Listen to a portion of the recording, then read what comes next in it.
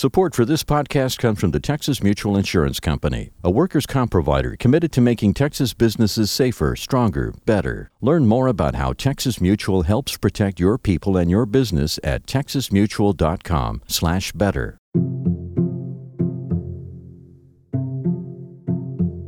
This is No Hill for a Climber from Texas Public Radio. I'm Michael Taylor. Melissa Jones is a sexologist and the founder and owner of the Sexology Institute in San Antonio, Texas. And welcome, Melissa. Thank you for having me. I'm excited about this. Me too. I really wanted to talk to you, Melissa, because I see your work and your life's mission, as I understand it, in parallel with my own work, just in a different area of expertise. What I mean is, when I taught personal finance to college students, especially around issues of debt, there was a statistic that I quoted for them, which is that 80% of people would prefer to never, ever talk about their credit card debts.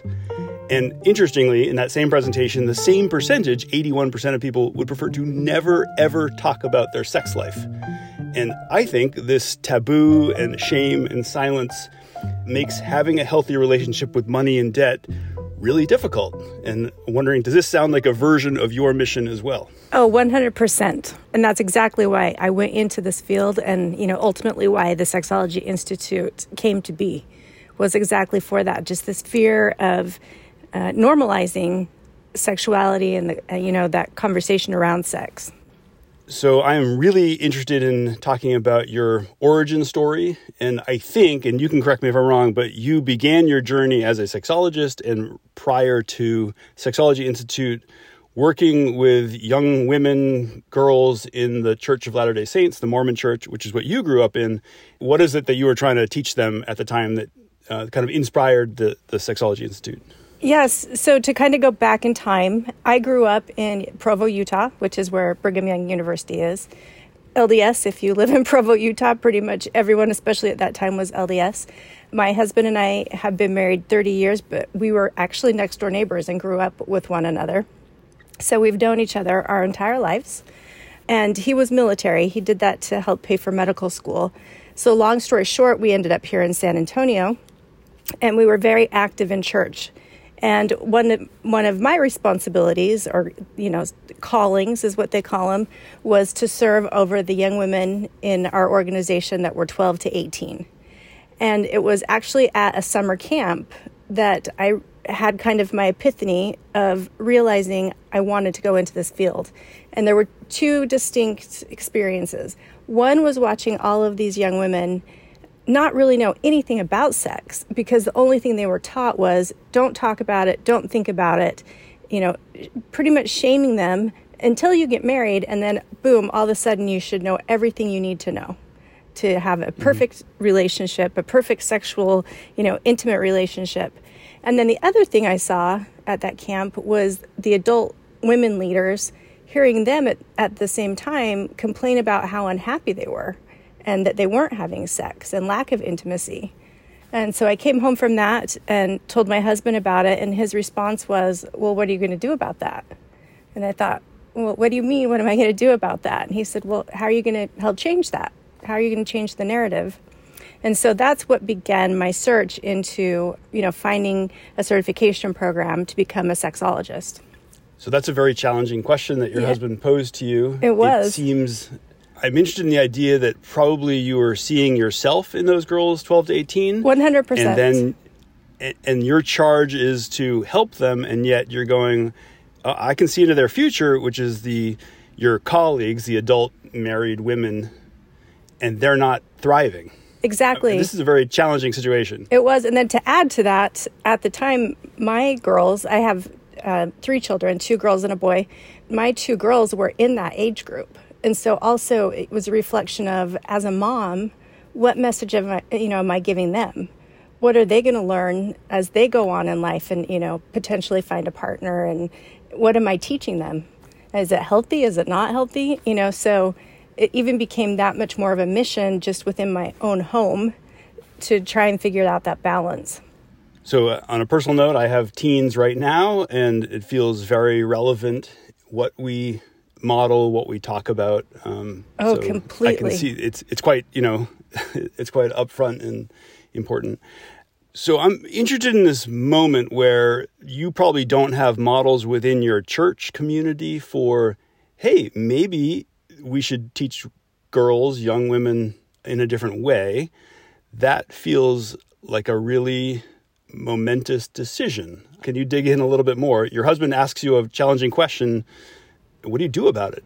Yeah, so like I said, I started to research programs, and I found a program where I could become certified as a sexologist, sex educator, sex coach, and started to pursue that. It was in Las Vegas, and I'm here in San Antonio, so just in and of itself, that was a challenge. I realized right away that I was just being thrown into the deep end of knowledge. I thought my husband and I had an amazing intimate relationship. I felt like we were really lucky in that sense. But boy, my eyes were opened immediately to so many different lifestyle options. And, it was, wow, is all I can say. It was just a lot at one time. And, of course, then I'm dealing with the guilt because we were still very active at the time, active in our callings. And so trying to wrap my head around, I'm supposed to go to a strip club as part of my education, but that is adamantly opposed with, our church and how the church aligns. How do I reconcile that? And luckily my husband was amazing, super great support. And I actually at the time had one of our leaders in our congregation who was super supportive. I went to him and I told him hey, I just want you to know up front, I'm doing this education, just so you know. And he was like, great, if your husband supports you, I support you. This phrase came to my mind that of somebody else I interviewed for the show named Dwight Hobart, a restaurateur in San Antonio, said to me that restaurants or businesses in general are a reflection of the kind of personal identity fantasy of the entrepreneur. And I think about where I understood from your own description how you grew up and who you were and who you self-identified as is in total contradiction to the business that you have built, or at least the first layer appears to be in total contradiction. Oh, yes. Doing what I did, by getting the certification and starting to see clients was 100% the opposite of what I'd been taught. I think, it's interesting though, because I believe I agree with him and in that concept that it's a reflection of who I want to be. But I think it took that self-discovery of becoming a sexologist and going through all that education to realize that was hidden inside of me. That this strong, sexual proud woman was in there, but I couldn't figure out how to get out because I would feel shame around that, So it was super important for me, fast forwarding from then, just seeing clients. It was about 5 years before we opened the Institute. And I think in that 5 years, I became empowered to be able to realize, nope, I'm ready to open this now and be more public. So I have heard you tell a story, which is that in the first week in which you hung out a shingle as a sexologist, you had a bishop in the church, sort of a powerful elder, say, that's fine. I understand what you're doing. I've looked at your website. This is fine. And then fast forward some other short period of time, it turned out to be not fine at all with the authorities in the church. Yeah. Can you just describe some of that? Yeah, that was horrible. So, at that time, I was still working with the young women, but it was for what we would call a stake. A stake encompasses 10 congregations. So it's pretty much, it was the southwest side of San Antonio. All the young women who go to the LDS church, that's who I was over. And there's our bishop, and then there's a stake president above him for leadership. Our bishop and our stake president knew what I was doing. I had him look at my website just to make sure, hey, are you okay with everything on here? Because we did have intimacy devices, things like that, just listed as tools to be helpful. I wasn't selling them. I wasn't selling anything at the time. It was just, here's resources. But it turns out people higher in the area, above us even in the stake, going to Salt Lake headquarters, found out about what I was doing. And I immediately got released from all of my callings because they told me I couldn't be teaching the young women and be an example for the young women and also have my job. And so that was devastating. That was really a hard time for me. Just because I felt so much guilt that I was letting down all of these young women when they were my inspiration to start doing this in the first place, So that was really difficult. So you immersed yourself in a few years of training. Mm-hmm. You set yourself up professionally to use the training specifically for the mission of the girls in the church. And then the church says, you're removed from your duties to these girls. Exactly. And I mean, as you can imagine, it was I was crushed. I mean, it took me, there are still times when I think back to that and it will make me just start crying, but it took me a good couple of years and some therapy to realize like, okay, I can move on from this now. But there was just so much guilt involved in that. And then I would vacillate between guilt and just such anger that, I did everything in the right order, but still this happened. And then anger at people that they didn't understand what I was doing. And then that cycle would then go back into, okay, I'm going to try even harder now because obviously there's all these people who don't even understand that sex can be healthy, So yeah, that was an interesting time in my life. Right. And it also feels like what you observed, the need for your mission was precisely because people inside the church were not getting the messages that you thought were healthy. And around the same time all of that was happening, my son, who's my youngest, came out to us as being gay, which our response was, well, we kind of knew that, but we love you and It doesn't change anything at all. But then that was what started my dilemma also with how the church treats the whole LGBTQ community. And, ultimately that's what helped me with my decision to leave the church. Can we talk a bit about the store? I know what it looks like, but I'd appreciate if you could describe who you designed it for and who is your ideal customer originally or now. So I came home one day from seeing clients and I said to my husband, you know what? I really want to open a brick and mortar location that we can sell these products, but I want half of it devoted to education. I started to figure, in my mind thinking what's important to me as people come in. And number one was the aesthetic. If you think a lot about, your typical sex stores, so to speak, they're dark, they're black, they're pink, they're red, it's very much geared towards, I think, men primarily, in that idea of it all being tantalizing and, oh, wow. But I didn't want that. It was really important for people to walk in and feel safe immediately and know that we had staff that were knowledgeable, that had the background, to help them. But it was super, super important for me to have it be a safe environment. And so number one was figuring out our color scheme, which is, the aquas and the teals. It's just very calming, which is so opposite from any other store that I've ever been in, that I've ever seen. Your logo is a windmill. Does that have a meaning? Yeah, so it has a couple of meanings. First of all, I love windmills. I just think they're amazing. And the whole idea of them, that they harness energy, I think is just so cool. But part of it was kind of a nod to Moulin Rouge and that idea of that whole institution in Paris, France. But also to me, going back to that harnessing energy, to me, it just represented an orgasm. I know that seems so strange, but it represents an orgasm to me in that sometimes, the wind isn't blowing very much and it can take a long time for you to build that energy and build to that point of having an amazing orgasm. And other times, the wind is just right. And boy, that happens really quickly. And so just that idea of we all go through, those phases in life where sometimes sex comes really naturally, other times it doesn't. And I know that seems like such a stretch, but that's what I see when I look at a windmill.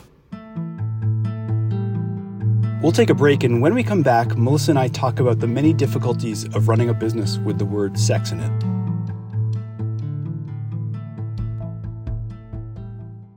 In Texas business, success doesn't happen by accident. Even the best operations need careful planning, a great team, and loads of hard work. Texas Mutual Insurance Company has helped all kinds of Texas businesses grow and thrive for more than 30 years. With expert safety guidance and great workers' compensation coverage. With the right workers' comp partner, business is safer, stronger, better. Learn more at texasmutual.com/better. I gather that there are special difficulties running a business with the word sex in the name. Can you describe those to me? Yes. So first of all, it was very hard initially just to find a payment processor that would take us, and also then a bank that would take us and let us have an account. but it's also living in fear all the time. I mean, I hear stories from other sexologists and other stores that are similar to us that all of a sudden QuickBooks will just shut down their entire business and say, we're not going to work with you anymore, or PayPal will seize their funds. And actually, for me personally, when I first started doing this years and years ago, and I was just seeing clients, PayPal was my processor, and they shut down my account and froze all the money I had in there. And it took me a year of fighting to get it back. And then on top of that, we add in, how do we advertise? And most advertising now, of course, is done through social media, through Instagram, Facebook, TikTok, things like that. I mean, it's almost daily, I bet, that we get something flagged, or we'll get our account suspended for a couple days or whatever. And we're really careful about what we put on there and the content we put on there. But still, just because we have the word sex and sexology, it will get flagged. And some of them are funny. Like there was one that got flagged that we got flagged for nudity. And it was a picture of a pajama set laid on a couch. There was no person in it. And it's mind-boggling sometimes. At one point, your website said, "No, I do not have sex with clients." Yep. And I'm imagining that being a woman with the word sex in your business name, I imagine this is going to bring out the trolls online. Yes. Again, that's like a whole other, I could go on an hour with examples of when this is this happening, but absolutely 100%. People, and no matter how many exclaimers we have on the website or, in the paperwork that clients sign before they come in, it's there again. There's no interaction, there's no touching, there's no sex involved.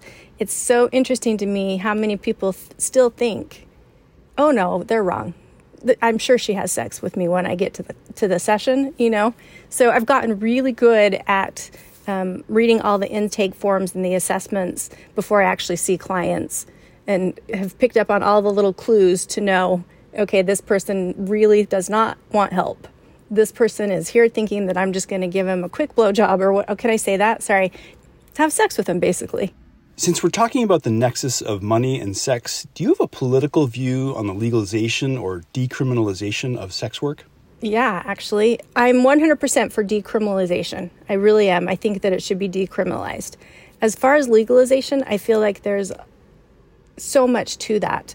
And, in countries where there is legalization, there's pros and cons. But I think absolutely if we as a country could decriminalize it to begin with, that would be huge. I think that that's important for sure.